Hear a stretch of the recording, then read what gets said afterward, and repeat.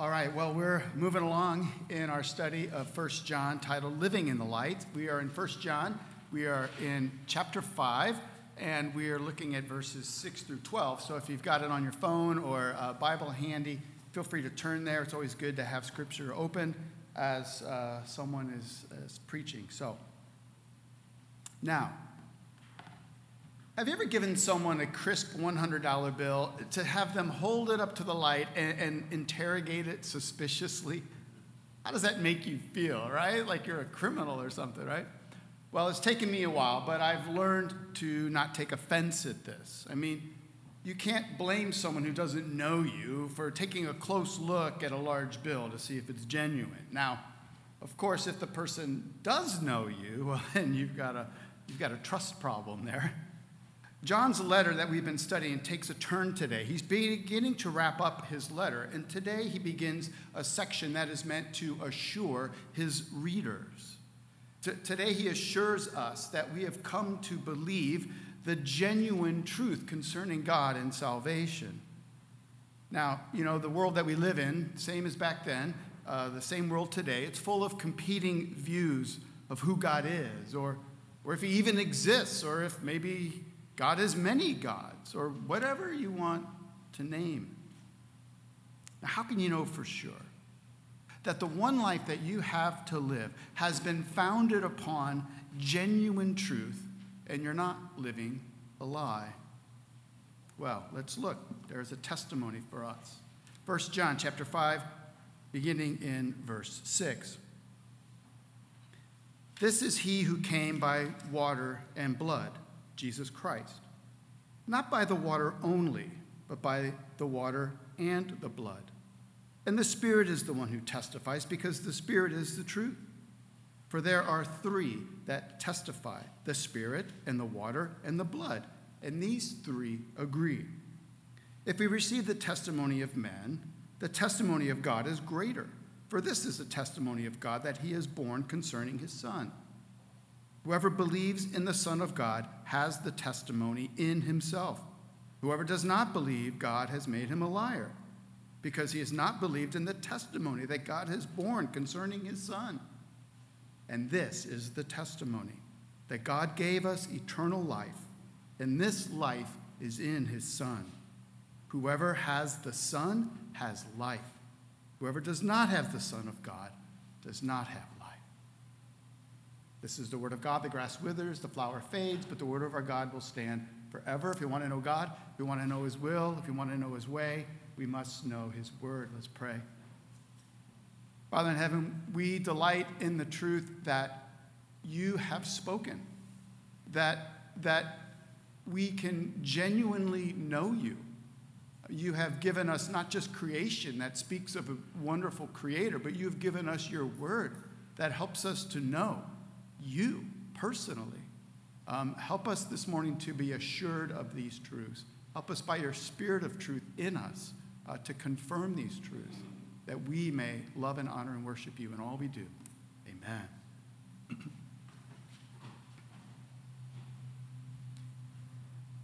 Take a minute to imagine being a goldfish in a tiny little goldfish bowl. The goldfish's view of the world is extremely limited, right? And it's also said that goldfish only have a 3-second memory. So try to picture the view of a goldfish as he swims around in that tiny little goldfish bowl. Blub, blub, blub. Look, a pirate ship. Blub, blub, blub. A treasure chest. Blub, blub, blub. Look, a pirate ship. Blub, blub, blub. A treasure chest. Poor goldfish. With tiny mental capacities and a severely limited environment, the goldfish lives in almost absolute ignorance. And of course, as they say, ignorance is bliss. The goldfish has a view of the world. In our grace groups, our discipleship groups, we've been studying something called a worldview. Everybody has a view of the world. Phil Ryken writes, that a worldview is the structure of understanding that we use to make sense of the world. Our worldview is what we presuppose. It's our way of looking at life, our interpretation of the universe, our orientation with reality. Our worldview is the story we tell to answer questions like, you're familiar with these questions, why is there anything at all? How can we know for sure? How did we get here? And what are we here for anyway? Why have all things gone badly wrong? Is there any hope of fixing them? What should I do with my life? And where will it all end? Though we don't really give it much thought, everyone has a worldview that drives their life. Now, what's your worldview about? What's at the center of it? Think this through. Worldviews are also inherently religious. Ryken states, because our worldview is at the core who we are, it always reveals our fundamental convictions, including what we believe or don't believe about God. There is no spiritual neutrality, no view from nowhere. Even atheists and agnostics direct their lives towards some greater purpose. Consider one of John Lennon's songs. This is one of the more popular songs, titled Imagine. You all know that song, don't you? Imagine there's no heaven. It's easy if you try. No hell below us. Above us, only sky. Imagine all the people living for today. Now, I like John Lennon. Let that be perfectly clear and on the record this morning. And I actually like the melody to his song, Imagine. I, too, also long for a day, as his song goes on to say, where there's no need for greed or hunger, a brotherhood of man. But let's be clear, John Lennon is espousing his particular worldview. And in the song, he's trying to get you to leave your worldview behind and embrace his, right? You remember how the song goes? You may say I'm a dreamer, but I'm not the only one. I hope someday you'll join us and the world will be as one. What John Lennon is saying is that the only hope for the world is that you embrace his world and worldview and join his tribe, which shows us that our worldviews are ultimately in conflict with each other's. And so listen, your worldview is extremely important. See, either Lennon is right or Jesus is right. There either is no God, no heaven, or hell. It's just us humans down here all alone trying to make the world a better place. Or there is a God and a heaven and a hell. And it isn't just us humans alone here on earth, but God has come down in Christ to fix all that mankind has ruined and will one day finish this renewal of all things. There are so many different worldviews competing for our lives. And how are we to know we've come to believe the right one? That was an issue in those churches to whom John was writing. Another worldview was threatening the church. And so John writes to assure them and us that you're on the right track. The truth that you've received that's informed your worldview is the truth that needs to inform your worldview. In our passage, John says there is a testimony that God gives us that must inform our worldview. We see it's a testimony in verse 11, and this is the testimony that God gave us eternal life, and this life is in his Son. John shows us today that we have evidence from heaven, from God himself. And John's words are intended to let the testimony of God assure us that the truth is in us. So there's two parts to this passage. They're pretty clearly marked out as you read it through. In verses 6 through 9, we see God's three-part testimony. And then in verses 10 through 12, John speaks to us about what our response needs to be to this testimony. So we're going to divide our time under those headings: God's testimony and our response. First, let's look at God's testimony. I don't know about you, but that verse 6 can be a bit confusing, can it not? And know this, even some of the greatest Christian minds and commentators have struggled with the precise exact meaning of John's argument there. But let's not lose heart. The general sense of what John is trying to say is crystal clear. But here's what John writes. This is he who came by water and blood, Jesus Christ. Not by the water only, but by the water and the blood. Oh, and the Spirit is the one who testifies, because the Spirit is the truth. Now, there's at least 5 different ways to process this. As I look through the commentaries, at least 5. Maybe you've got another one.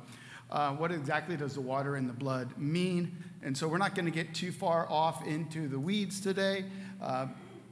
In truth, John is trying to communicate a really simple point. John is saying that to get Jesus right and to therefore have the correct worldview with Jesus in it, you need to listen to the testimony of Jesus' water baptism and his bloody cross. At Jesus' baptism, remember the scene? John wrote about it, and no doubt these churches had read John's letter, so they were familiar with it. God spoke from heaven, saying, "You are my Son, in whom I am well pleased." The testimony of the water is meant to inform the world that Jesus is divine. He is God's eternal Son. He came came to earth with a purpose, and God is pleased with him. But it's not enough just to have Jesus, the baptism, the testimony of the water. There's also the testimony of the blood, that God's Son died on the cross for the sins of the world, and that he rose in victory over the grave. Now, why is it that John went to such pains to say, no, not just by the water, but by the blood also? Well, there's a simple reason that the Christian churches to whom John was shepherding, to whom he had written this letter, there were false teachers who were insisting a number of different things. And certainly one of them was that, you know what, Jesus only came by the water. That he didn't come by the blood. See, there were early Gnostic teachers there, among them a man named Cerinthus, who taught that Jesus became the Christ, like Jesus, the ordinary man, became the Christ, the Son of God, at his baptism. But then he ceased to be Christ and returned to being just an ordinary man. He's no longer the Son of God right before his death. In other words, Christ descended on Jesus at the time of his baptism and departed before him before his crucifixion. And apparently this type of teaching was making its way into the congregation. And John is making sure that their worldview is genuinely Christian, and that they need to listen to the testimony, not just of Jesus' baptism, but of his death as well. Ligon Duncan, who I'm indebted to this morning, here's what he writes. He says, "Understand this, that Jesus, who is the Messiah, Jesus, who is the Son of God, did not become the Son of God at his baptism, but through the baptism it was revealed who he was. This is my Son in whom I'm well pleased.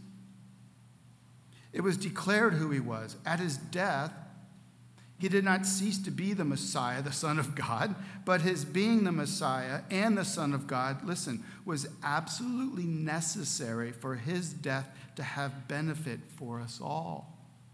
And therefore, this false teaching is to be refuted."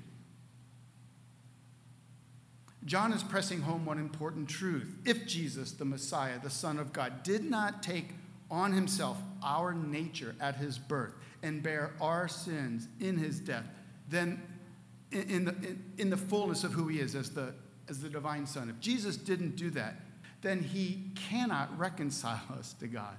We need a divine Savior who takes upon him our sins. So John is simply saying that the false teachers, in teaching what they are teaching about Jesus, are robbing Christians of salvation.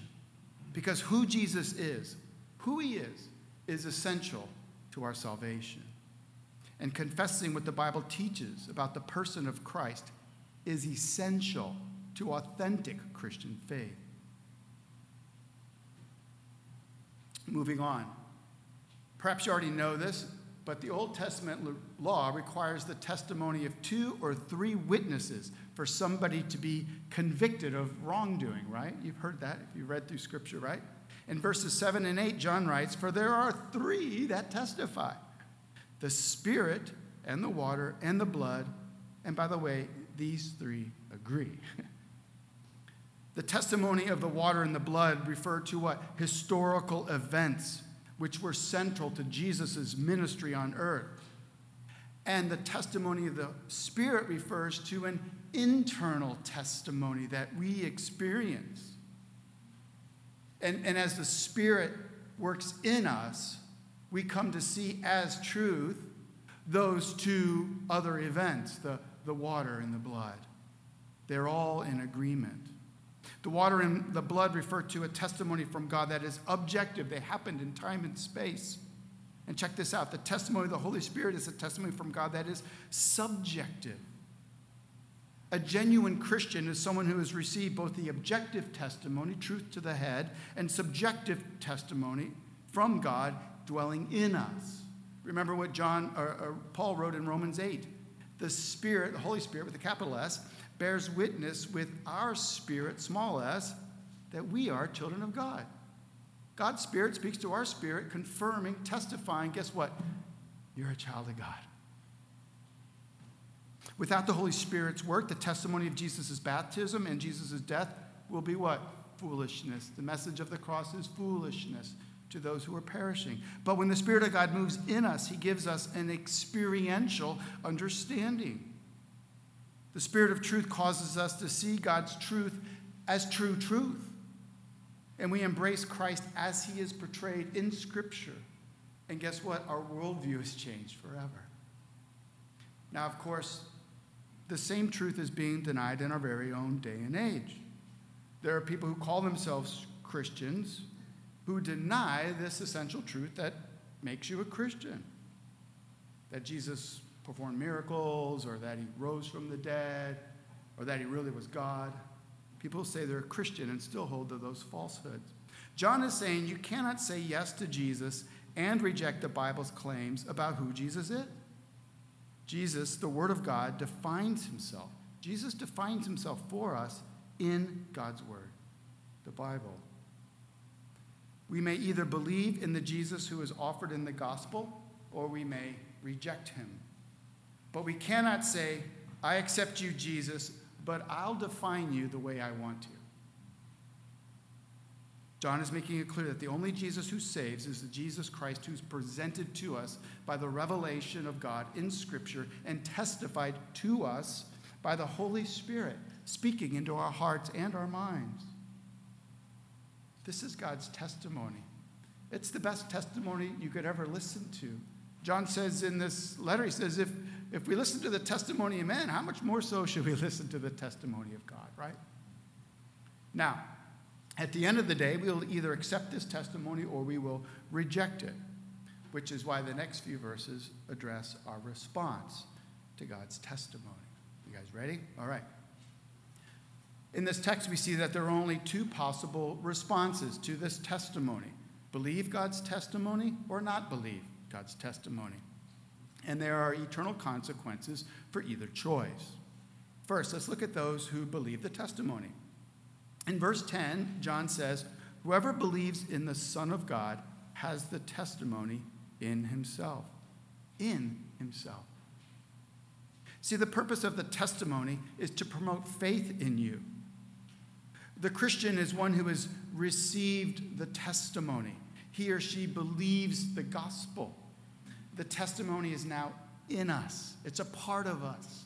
It changes us in all sorts of ways, including how we think about the world. And how could it not be? It's what gives us life. Look at verse 11. And this is the testimony that God gave us eternal life. And this life is in his Son. And verse 12 begins, whoever has the Son has life. Eternal life. Listen, eternal life isn't just life that goes on and on and on, and you keep looking at your watch. Oh, this is so boring. Why do I have to keep looking at these old magazines? No. Eternal life isn't just eternal. It's not just eternal, it's life. Life as God defines it, life of joy and happiness and peace. And this is a gift from God. God gave us eternal life as he defines it.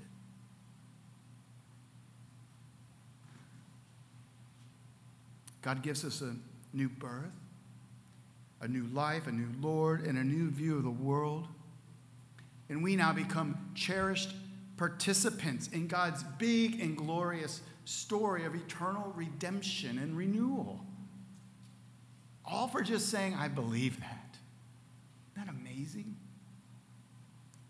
Now let's look at those who answer, no, I don't believe.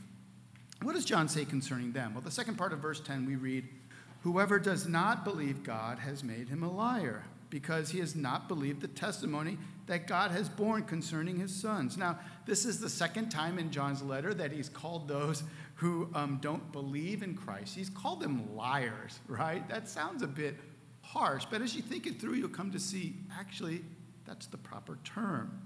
See, typically, we attribute unbelief to what? Just lack of information, right? I don't believe because I just don't have enough information. But a liar is what? Liar is someone who knows the truth, but won't admit it at some level for some sort of reason. So how is it that John could call them liars? Well, this is where it gets fun. The work of J.R.R. Tolkien helps us here. You know Tolkien, he wrote Lord of the Rings and The Hobbits. Maybe he didn't read the books, but I'm sure you've seen the movies. All right. Well, he also wrote an essay that I read a few years ago. I encourage you to find it. You can find the PDF online. It's an essay titled On Fairy Stories. Yes, On Fairy Stories. And in this essay, Tolkien argues that fairy tales and myths, though not true, listen, they actually point to some deeper, true truth that we believe. And that, listen, all good stories, the ones that we resonate with, the ones that at the end we start crying, you know, where you're like acting like you're not crying, you know, I do that. I'm like, my glasses are dirty. Yeah, I'm going to go get some ice cream, right? You know those stories? In his essay, Tolkien, he coins a phrase. He says that the gospel is the eucatastrophe behind all these good stories. Now, what in the world is a eucatastrophe? Well, it comes from the Greek. It's a compound word. Eu, meaning good, like a eulogy, right? Or euangelion, that's the Greek word for gospel, and angelos, which is a message, good news. Well, a eucatastrophe comes from the Greek word meaning good, and catastrophe. Yeah, that's the Greek word. And what does it mean? Catastrophe. So Tolkien says, he wrote elsewhere, he said, I coined the word eucatastrophe, which describes the sudden happy turn in a story which pierces you with joy that brings tears, which I argued is the highest function of fairy stories to produce. You're going to want to read that essay, aren't you? Now, my friends, when we think of all the great stories that we read or watch on TV, are they not eucatastrophes? The story begins in a happy state, and then some sort of evil comes in, some criminal or something. He invades the story and causes a catastrophe, but then a hero arrives with a victory that overcomes the evil, and then a lasting good at the end takes place out of the catastrophe. Eucatastrophe. Good comes out of catastrophe. And what Tolkien says is that beneath all of the stories that we love, like To Kill a Mockingbird, right, or Saving Private Ryan, or even Groundhog Day, there lies an echo of the great eucatastrophe, so that deep down we know that good triumphing over evil is, in the end, true. The great eucatastrophe story that all those stories are based upon is, of course, the gospel, the euangelion. God created a good universe, but evil intruded and mankind fell. But God sent his son who died on the cross, and the tomb could not hold him, for he rose in victory over sin and death, and he reigns in heaven, from which he will return one day and usher in God's eternal kingdom, in which those who believe the testimony will one day enjoy. Tolkien is saying that though you might not believe that great eucatastrophe, the gospel, you know deep down inside it must be true. Keller illustrates this point by saying this. Tim Keller points out that how manufacturers of medicine these days, they've gotten kids to swallow it. Medicine now tastes like what? Candy. And so the child consciously takes the candy in and swallows the candy, but the body isn't fooled.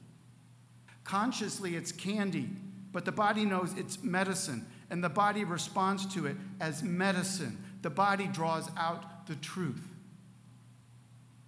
And that is what Tolkien has been getting at. Anytime we're captivated by a great story, be it a book or a movie, it is but a shadow of the gospel. And even though up here in our human skepticism, we've perhaps written it all off, the whole idea of God or the supernatural or heaven and hell or miracles, your mind thinks it's candy, but your soul knows it's true. What Tolkien and later C.S. Lewis came to faith in Christ because Tolkien talked to him about fairy stories. This is what got C.S. Lewis thinking about the bigger stories of life. So what Tolkien and Lewis came to see is that old myths, though they weren't factual, listen, were telling you truths. For instance, there's no such thing as a real Hercules. Historically, there's no such thing as Hercules or Helen of Troy, but these myths tell you something about an underlying reality. It tells you that there is a love that overcomes death, and that character is more important than money. And so you respond to them, do you not? And so what Tolkien teaches is that the reality to which all this points to actually came down from heaven of imagination into history. It happened on a particular date, at a particular place. This is what he's saying. You've seen Beauty and the Beast, right? Who doesn't like that, right? Beauty kisses the Beast, and suddenly his ugliness falls away and is transformed. Is that historically true? No, but it points to an awesome reality. Up here, our heads don't believe it. We've all gone to college, right? Well, maybe not some of you. We've all been taught that there's no such thing as absolute truth. So we say, I can just live my life the way I want to. Whatever my worldview is, it really doesn't matter. But then you go to see Beauty and the Beast, and something gets to you. What's going on? Your mind says it's candy, but your soul knows it's true. There is a love that can cut through all the prisons and all the dungeons that sin has created. The same is true with Peter Pan. What's it about? It's about a golden age in which no one gets old and bodies are capable of flying. And you will say, well, we don't believe in that. We don't believe in eternity. We won't believe that there ever was a time like that, nor will ever be a time like that when everything is perfect and nobody gets old. Your mind will tell you that. Your mind will say it's candy. But your soul knows better. So too, Sleeping Beauty. It says death is not the end. So too, The Lion King. It tells us that when the true king is in charge, everything is in harmony. And so, listen, can you connect the dots? That is how John can say anyone who does not believe the testimony is a liar. They really do know deep down, inside, that it's true. Jesus Christ is the awesome reality to which all soul-satisfying stories point us to. Jesus is the King from heaven who has fully proven that there is a love that overcomes death. And that character is more important than money, so don't store up treasure on earth. And where Christ the King rules, everything is in harmony. And that death is not the end, and that there is a golden age to come where everything is perfect and nobody gets old. Your mind says it's candy, but your soul knows it's true. Christian, you believe what is true. Be assured of that. And so John says that if you say no to the testimony, if you're here today and you're saying no to all this, it seems like fairy tales to me, you've proven yourself to be a liar. Because deep down, your soul knows it's true. Listen, John points out the consequences of continuing to suppress the truth. Look at the end of verse 12. Whoever does not have the Son of God does not have life. There you go. Pretty specific, pretty simple. You don't have life. Life as God defines it. Of course not. You've got the life as you defined it. But what you're left with is non-life. A life where skepticism rules over the longings of your soul. A life of chasing after the wind. A life of candy eating and self-placating while your soul starves. A life of puny, worldly victories which never satisfy. So try to wrap your head around this. By continuing to say no to the testimony that your soul says yes to, you forfeit the very reality that your soul longs for. Your soul says, yes, it must be true, but your mind says, meh, I'm too smart for that.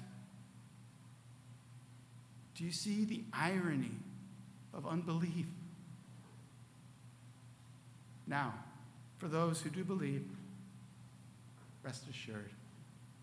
John tells us that whoever has the Son, there is a testimony from heaven that is meant to assure your soul here this morning. And this is the testimony that God has given us eternal life. And this life is nowhere else but in his Son. And it's as simple as this. Whoever has the Son has life. Whoever does not have the Son of God does not have life. It's as simple as that. But listen, it's also as satisfying as that. This is God's gift to us.